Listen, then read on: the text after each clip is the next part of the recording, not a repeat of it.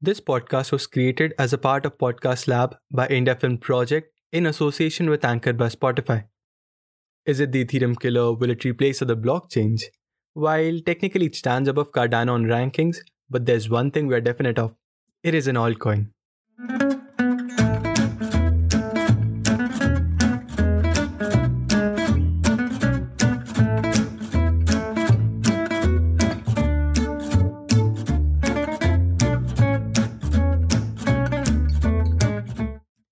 Hello, my name is Anshuman Sharma and you have tuned into What's an Alt Was. It is a show where I talk about unique projects that have carved out their niches in the growing decentralized world. Every week, I will walk you through the adventures of the altcoin universe and help you with your growth investing.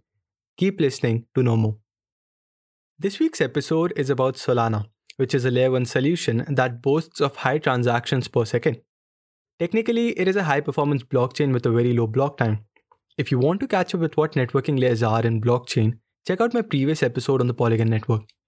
Coming back to this episode, we have Audius, Tether, and even USDC partnering with Solana. One of the most anticipated partnerships arrived just in time for this episode. Brave has launched its own Web3 wallet and is in line to integrate Solana within its ecosystem. Before understanding the one-worded problem, let's have a quick look at various consensus mechanisms. Imagine that you are in a class of 30 students and your math teacher left a set of questions to be solved. Now, when each student solves the problem, they spend their time finding its solution. Some students find the answer within a short span of time, while others take longer to reach the final answer. This is similar to how nodes in a proof of work mechanism add blocks. Each block is similar to a math puzzle, and people with computing power are akin to students.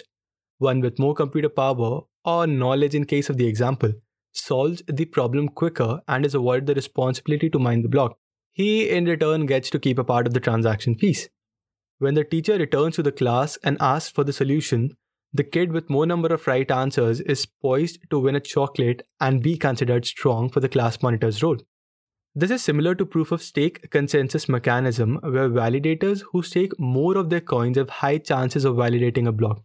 Therefore, the probability of mining a block is proportional to the staked number of tokens, which is similar to investment of students' interest in solving the problems. Since very few participants are involved in the mining of blocks, there is a considerable increase in the TPS rate. Now, when different networks adopted proof of stake from proof of work, the TPS rate did not change dramatically because of one factor: finality time. It is a time taken to ensure the finality or immutability of a transaction in a blockchain. When a block is mined in proof of work consensus mechanism, it contains a timestamp of the node owner's region, but the verifying node owners may not necessarily be in the same region. This makes verifying transactions a lengthier process because the data now has to be verified by different node owners who may be in different regions. This adds to the low throughput even in the case of proof of stake consensus mechanism. Also, since there is a higher input cost in mining a block, less throughput increases the gas fees of the network. And hence, we have identified two main problems with most layer 1 solutions, namely low throughput and consequently higher transaction fees. Enter Solana. Solana is a public base layer blockchain protocol that is optimized for scalability. Its goal is to provide a platform that enables developers to create decentralized applications without needing to design around performance bottlenecks to operate at sub-second settlement times and at low transaction costs. Solana stands apart from the crowd by using a system called proof of history in association with the proof of stake consensus algorithm. In order to decentralize the concept of timekeeping, Solana marks the passage of time using events that are encoded in blocks. It is like saying that you went out of the house only after you wore your shoes.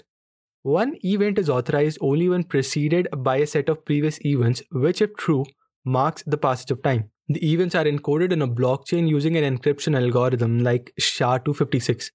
What SHA-256 essentially does is that it takes data and uses a hash function, much like your mathematics function, to create an output that is of fixed length. The input can be a text or an image or even a videographic information. All of them, when passed through the function, have an output of the same length. Here is an example from the white paper to help you better understand the process. Imagine clicking your picture with a New York Times edition that has a date printed on it on day 1. Next day, this image of yours is published in the New York Times itself. This authorizes that in order for your image to be printed on day 2, it had to be clicked before day 2's edition was published. Also, since the photograph contains the image of you holding the edition of day 1, it emphasizes that image was taken after the printing of day 1's edition and before the printing of day 2's edition. This way, Solana uses reference events in order to mark the passage of time and record a transaction, which in this case is a printed photograph. Solana has a very minuscule block time of 5 milliseconds, which means the leader responsible for appending a block is changed every 0.5 seconds. This also comes as an advantage to validators who do not have to wait for the previous blocks to be confirmed to mint new ones because they can trust the timestamps and ordering of transactions. Since the transactions are timestamped even before the consensus is reached, the time spent on verifying transactions otherwise is saved, which allows for a higher throughput and lower transaction costs. Solana was founded by Anatoly Yakovenko in 2017. He held major positions in the top tech giants back then.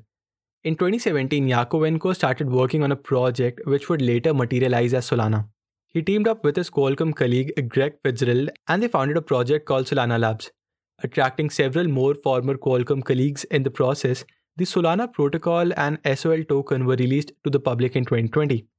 Solana's vision includes achieving the scalability of a decentralized network using a high-performance blockchain. Building on its hybrid model, people at Solana are confident of achieving a transactions per second rate of 700,000 on a standard gigabit network. Anatoly's prediction involves the famous Moore's law, according to which the CPU cores increase every few years. Since the verification of transactions on the Solana chain can be processed parallelly, a higher number of CPU cores will increase the TPS rate eventually. Solana's native token is SOL, which is used for staking, paying transaction fees, and to promote the growth of the blockchain. Crunching on some numbers, we have SOL, which is ranked 5th on CoinMarketCap with a market cap of about $67 billion. It is currently trading around $220, clocking almost 9,000% return on investment in the past 1 year. It also reached an all-time high of $258. Solana's native token SOL has a limited supply of around 500 million coins, with more than half of them in supply. While it is meant to be an inflationary coin, but the inflation rate will eventually be capped at 1.5% in the coming 10 years. It has around 1,200 validators that are providing it a TPS rate of more than 2,000. Solana's partnership with leading companies has shown how promising this hybrid model of consensus is. Moving forward, different blockchains will eventually mark their own territories. Solana's high throughput is of particular advantage to dApps that wish to scale to a larger group of people. A higher throughput, such as the theoretical number of 700,000, is a concern to many because of the consequent amounts of data that will need to be stored at each node. The network then aims to utilize their proof of replication model to build upon its own hybrid extensions, but only time will tell how successful it will be. As of now, we can see a vast majority of people flocking towards the benefits of this blockchain. It can be a good investment opportunity. But hey, remember that this content is only meant for educational purposes. That's it for today's episode. I know this isn't the whole explanation of the tech behind the application of this blockchain, but that was out of the scope of this episode.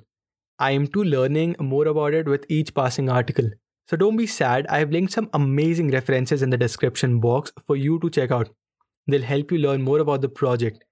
If you like this episode, do not forget to rate it on Apple Podcasts. If you're listening to it on Spotify or Google Podcasts, just remember to hit that subscribe/follow button so I slide down your feed with new episodes each week without even disturbing you. Also, one major announcement. Transcripts to all the previous episodes and to all the episodes from now on shall be made available. Check out the link bit.ly/watchanaltverse. It will also be there in the description box. Until next time, keep exploring, keep growing, keep learning.